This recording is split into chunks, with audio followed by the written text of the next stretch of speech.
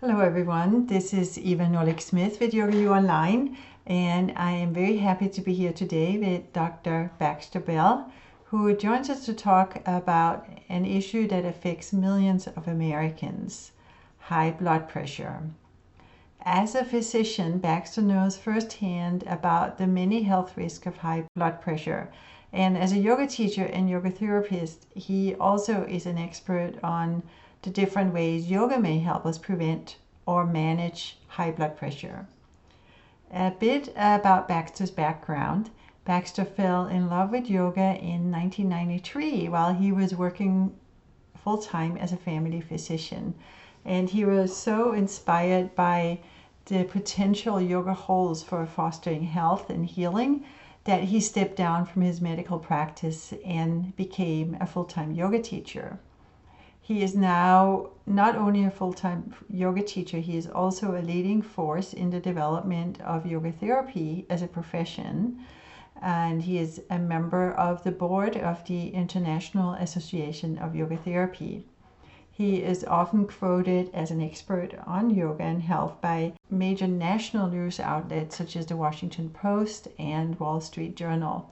And we are very excited to announce that he has a new book on yoga for healthy aging, just co-authored with Nina Solotov, which is being published by Shambhala Press.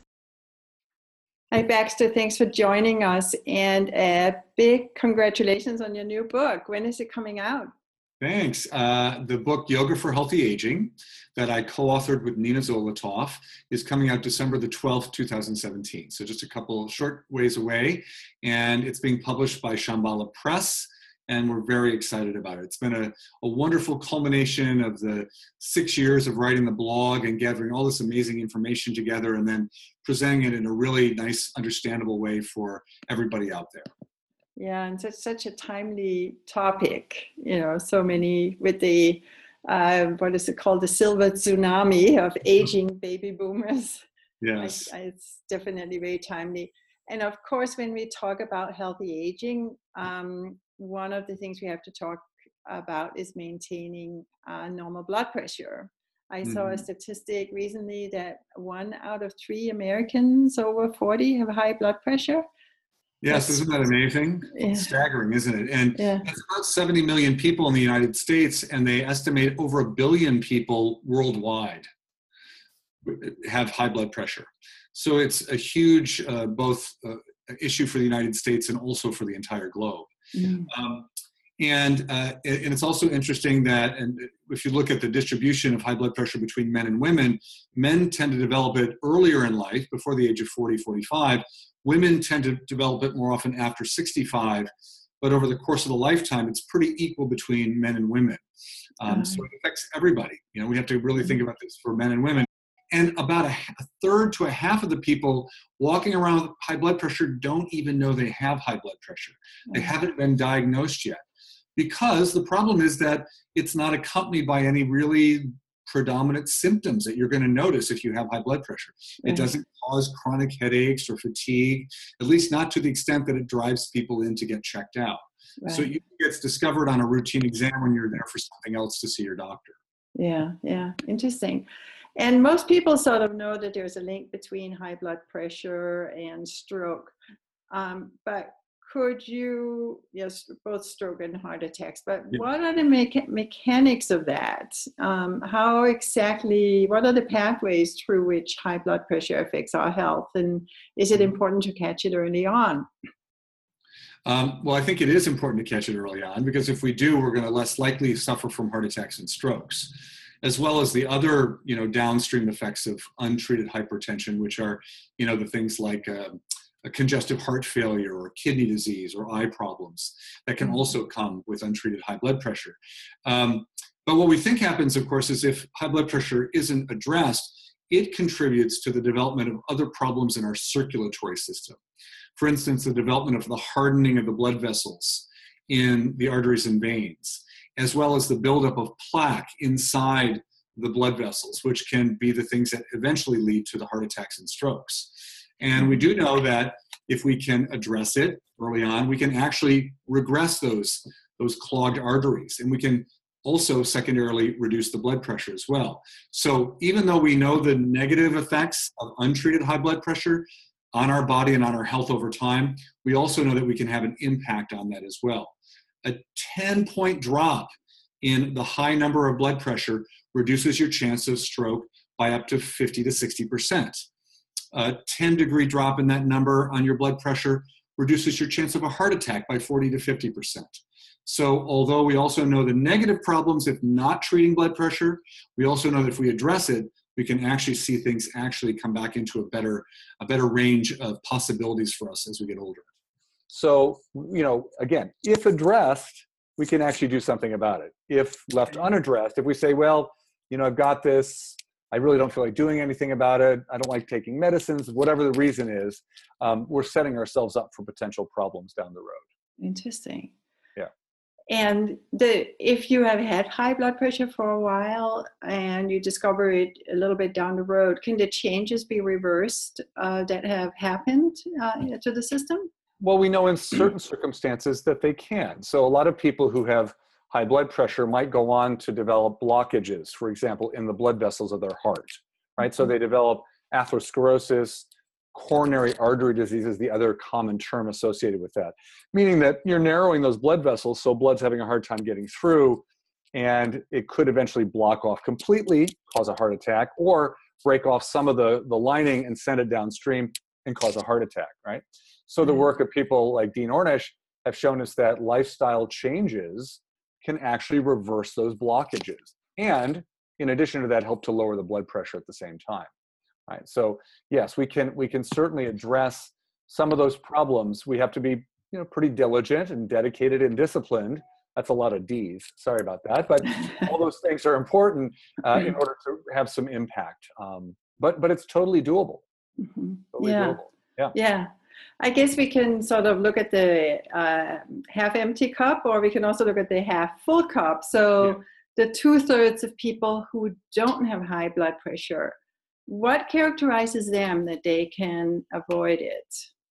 Well, if you don't have high blood pressure right now and you'd like to prevent it from developing in your life, because what's interesting is that, men under 45 are more likely to have high blood pressure, but when women get to 65, they catch up. So women have a higher incidence of high blood pressure after 65. But if you look at the whole lifespan, men and women are typically pretty equal in developing high blood pressure at some point in their life, right? So again, if we're thinking, what can I do to prevent developing high blood pressure? Well, it's important to know what the risk factors are for developing high blood pressure. So, again, we don't know exactly how this all works out. We have this term, essential hypertension, which essentially means we don't know why you have hypertension, right?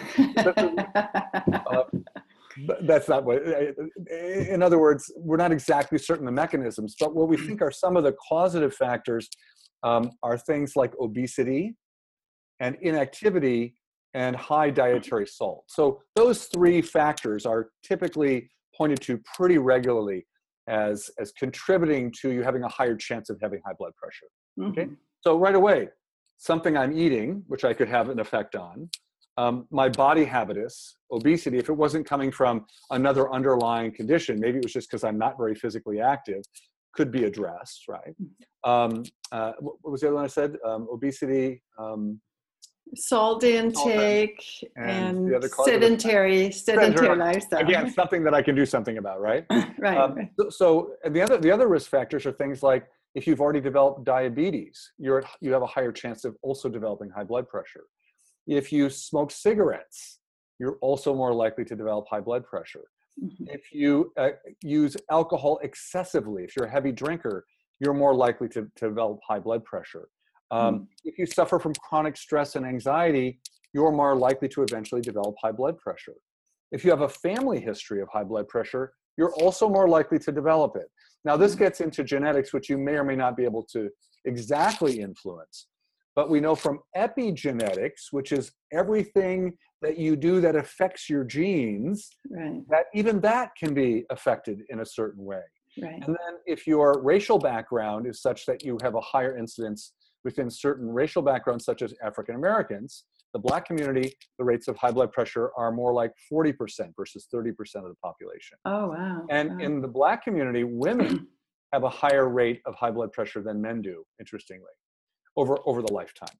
So again, almost everything I've mentioned are things that here on Yoga U and and other places that we've been talking about for the last couple of years, where yoga can have a positive impact Right, right. on maintaining or even sometimes starting to reverse the trend of a particular condition, right? So if I have developed diabetes, for instance, but it's type 2 diabetes, and I'm right now working on dietary changes and maybe taking one medication to help keep my sugars more healthy, we know that if we apply yoga tools in that setting, that we can have even more dramatic improvements that take place. And there have been certain individuals who have gone from being actively diabetic to going back to being pre-diabetic, meaning their blood sugar levels go back to normal and they're off medication because they did that with their doctor. They kind of titrated that down, and their lifestyle practices that fall under the yoga umbrella are helping them to maintain good blood sugar control, right? Therefore, I'm eliminating one of the risk factors associated with developing high blood pressure.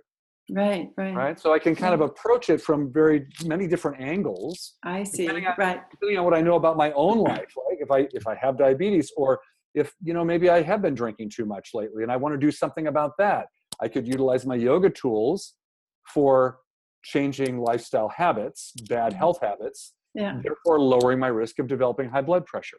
Yeah, interesting. All right. I think one of the things that people are concerned about with high blood pressure is, should they or shouldn't they take the medication? I mean, the medication is very commonly prescribed, but it also has gotten a bad rep. Yeah. Well, let's step back for 1 second and talk about 3 scenarios. Scenario number 1 is this condition called prehypertension, right? Where the blood pressure is just a little bit elevated.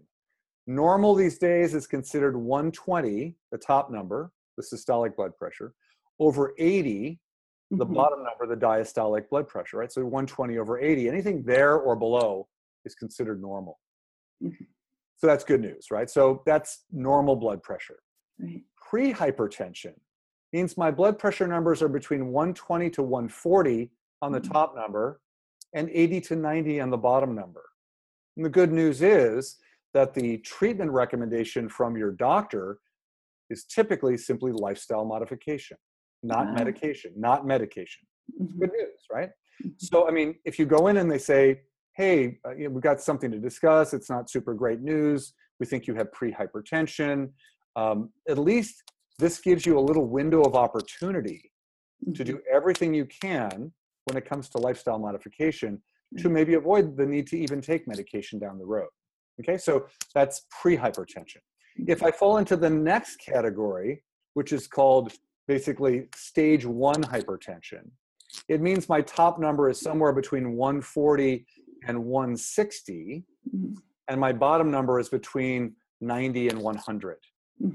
And at this stage, also, they usually start off by saying, let's do everything we can in terms of lifestyle modification and diet and exercise before we try medication. So again, you're given a little window of opportunity where you're not being prescribed medication as the first thing that you have to do to address this problem.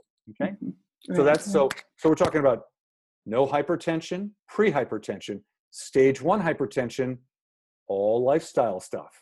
Right. If That's we get impressive. to the point, when we get to stage 2 hypertension, where the top numbers are 160 or higher, and the bottom number is 100 or higher, usually there's a sense of greater urgency. Because at those levels, when they're taking your blood pressure in the office, and you've just walked in and it's been a calm, relaxing day, that's just saying what your blood pressure is in a good moment of your day. When you're, stressed out at work or going to the gym and working out, your blood pressure is going to go much higher than that in all likelihood, because there's a dynamic change that takes place whether we have high blood pressure or not. And so they're going to probably want to start you on medicines. The positive side of that is many of the medicines will drop your blood pressure by 10 points or more, which again lowers your chance of strokes and heart attacks by up to 50%. So that's the good news if you have to take medication. The downside is that many medications, not all, but many of them have side effects that are going to be unwanted, things that you don't want to have showing up. Whether it's a diuretic that makes you get up in the middle of the night to go to the bathroom 2 or 3 times, or a calcium channel blocker that causes your energy to feel a little bit lower than normal, or some other effect. So, you know, the upside, they lower your blood pressure. They lower your risk of the serious health problems that we want to prevent. And then the negative side is they might have a side effect. And in all likelihood, once started, if you don't do anything to help lower your blood pressure in terms of lifestyle, you're probably going to be on that medication. And oftentimes, as you get older, a second medication will need to be added to help keep your blood pressure down. So then you're taking 2 medicines instead of 1. And, you know, one of the reasons why I try to motivate my students locally and around the country to take really good care of themselves is that I'm hoping they'll not have to take very many prescription medications as they get older. They might have to take a couple for very good reason. But we know that the second most common reason for older adults falling and breaking something is being on more than 4 prescription medications. Interesting. So it's kind of an aside, but it's like, to me, that's pretty really important. Good motivation to do everything I can to limit the number of prescription medicines I need to take, right? I want to take them if I need them. I don't want to take them if there's another alternative for me. Yeah. So if I wanted to hedge my bets and I don't want to like do all these lifestyle changes, which can seem a little overwhelming if you're just starting out, do we know anything about which lifestyle modifications are more effective than others? Is there a shortcut? Gosh, that is an excellent question for which I don't have a definite answer.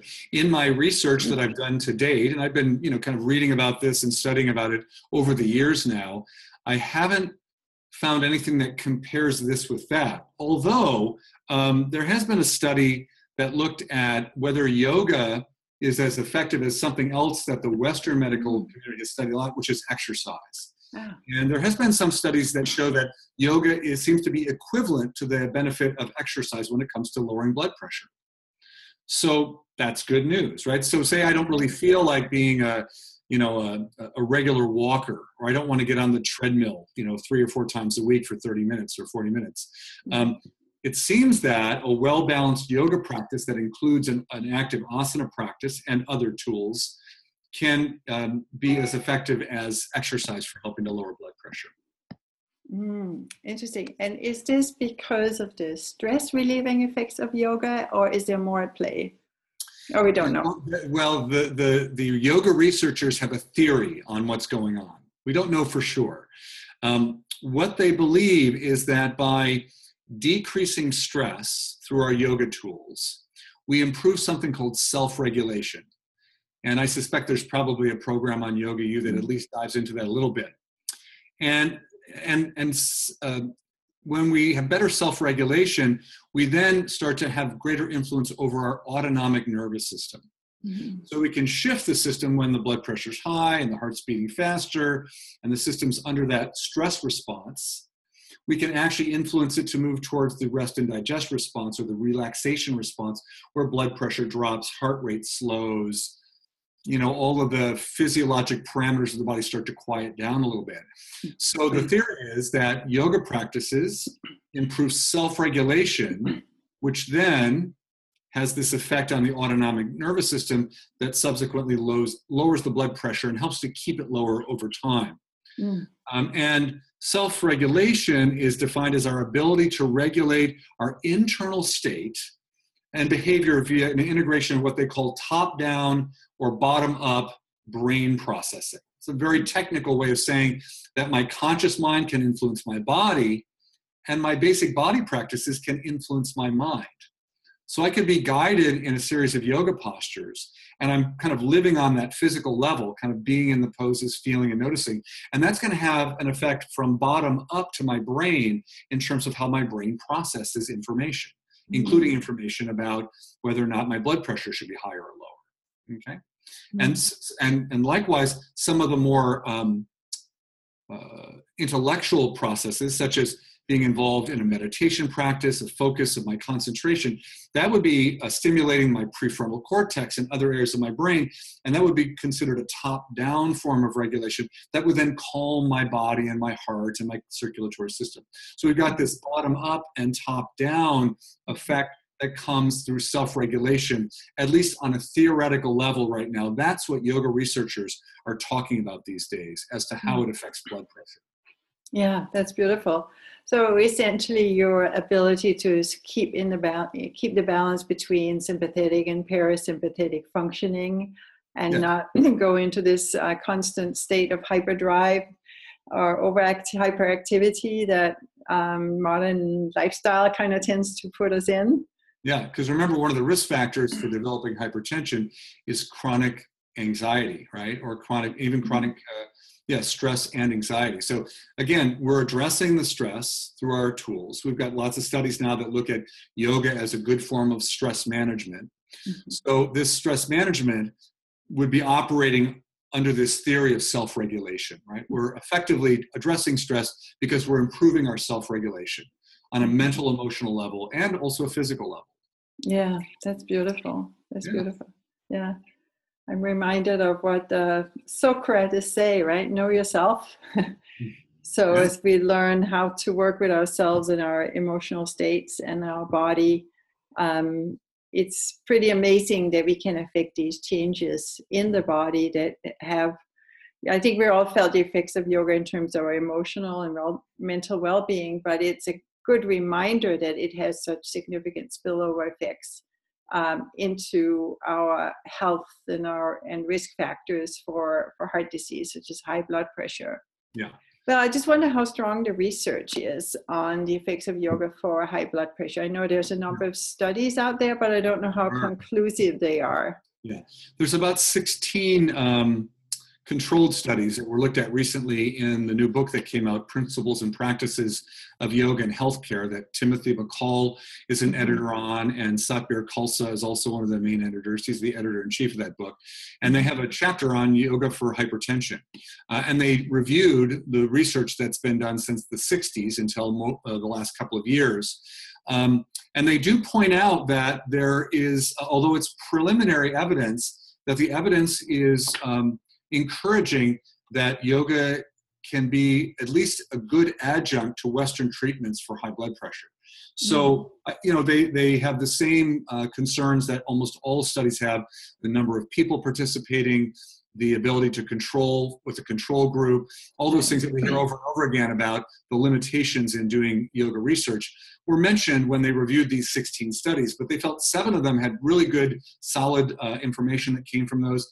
And even Grace Bullock, who writes, of course, for the YogaU online blog, has reviewed a recent study that was done in Israel that looked at lifestyle modification in a study they did against just the DASH diet and exercise, and found that a more comprehensive lifestyle approach that included basically some yoga practices was more effective than the Western recommendation of the DASH diet, which is a diet for hypertension, and exercise alone. So we've got some information there as well. Again, not a huge study, only 116 people in that study, but it was a fairly well done study. So, and viewers of this can actually look at that blog and actually read that and get some more details on what Grace wrote about that. Right. Yeah, that's beautiful. And then, of course, there still are some things people need to be aware of if they're starting yoga or practicing yoga with high blood pressure. Yes. Well, first of all, I think that yoga is generally incredibly safe. One of the great reasons why the editors of that text that I just mentioned were so positive about it is because it's generally safe for most people, and there are relatively no side effects. And in fact, in all the studies they looked at, there were no negative reports of problems in the people that were in the group that was using yoga as a way of addressing high blood pressure. So it's a pretty safe practice generally. However, theoretically, again, if we're doing certain kinds of poses in a certain way, it could jack our blood pressure up in the moment. So we want to keep that in mind. So some typical recommendations or cautions. If you have newly diagnosed, and again, who is it we're talking about? We're not talking about people with normal blood pressure. We're probably not even talking about people with pre-hypertension. although they'd want to be a little bit cautious. We're really probably talking about people with stage 1 or stage 2 high blood pressure. In that case, we'd want to be mindful of strenuous standing poses like the warrior series, because when we hold those poses statically, it increases the workload on my heart and it's going to increase my blood pressure. So the recommendation is you can do those poses, just don't hold them for very long. My recommendation is 3 or 4 breaths and then come out for a couple breaths. And then you could do it again a second time if you wanted to. In fact, in our book, Yoga for Healthy Aging, we have 36 essential poses. And in describing each pose, we talk about a few cautions. And so in any posture where I felt in our basic yoga poses that this was going to be problematic for people with high blood pressure, I mentioned that simple caution. Don't stay in the pose for more than about 3 or 4 breaths. Right. And you can't do it, just be smart about it. So I think that's important to keep in mind. Right. There are some stronger recommendations around other poses. So we actually did a post on Yoga for Healthy Aging, the blog, a while back. Nina wrote the post and she consulted with me on her recommendations. And we basically said that for people who have that stage 1, stage 2 hypertension, you probably are going to want to avoid the big gun inversions, the really strong, powerful inversions like handstand and headstand and shoulder stand and forearm balance. Right, and plow pose, even some of the supported versions of plow pose. Again, because when you go upside down, the blood from your lower extremities rushes back towards your head, and it's going to crank your blood pressure up. Your body may eventually help to bring that down a little bit, but in that immediate moment, it's going to go pretty high. Yeah, and that's when you might be at a bigger risk of an aneurysm bursting or something else you don't want to have happen to you. Yeah, so is it possible that you could reintroduce those poses at some point? Sure. But you'd want to be seeing the blood pressure numbers coming down towards pre-hypertension or normal levels before you're probably going to want to do those on a regular basis. Yeah. And then any questions about that group of poses before I mention a couple other things? No, just that those are not poses that beginners would tackle anyway. Yes. But for beginners, should they be concerned about simple inversions like leg up the wall pose? Good question. And I would say that you can be much more liberal in having those kinds of poses in your practice and staying in them for a little while. So typically legs up the wall, especially if your hips are on the ground and not up in the air on a bolster, probably very, very little effect on blood pressure. Easy inverted pose, which Judith Lassiter calls instant Maui, where you lie on your back and you have your calves on the seat. Again, could be a variation on legs up the wall. And the supported bridge, where your head's on the floor, but your chest and body is on a set of bolsters parallel with the earth. It's a very slight inversion, probably going to be fairly safe for most people. Right. And then, for some people, they might have to be somewhat cautious in downward facing dog, standing forward bend, and spread legged forward bend because they're partial inversions. But you can get a decent blood return towards your head. So you want to be a little bit, I'd be a little more cautious with those, but not to the extent of the full inversions. And down dog, standing forward bend, and spread legged forward bend are poses that beginners are likely to meet. Right. Yeah. So those are ones to be a little bit more careful with. Yeah. And I have a course on Yoga U Online on yoga for high blood pressure, which we're really excited about. Tell us about the course and what you're covering. Great. So I'm very excited for this too, because as you know, we've put other content up, sometimes on high blood pressure, sometimes on heart health. But I just think that, I'd like to focus this particular program for those people who are everyday yoga practitioners, who are, number one, interested in preventing the development of high blood pressure.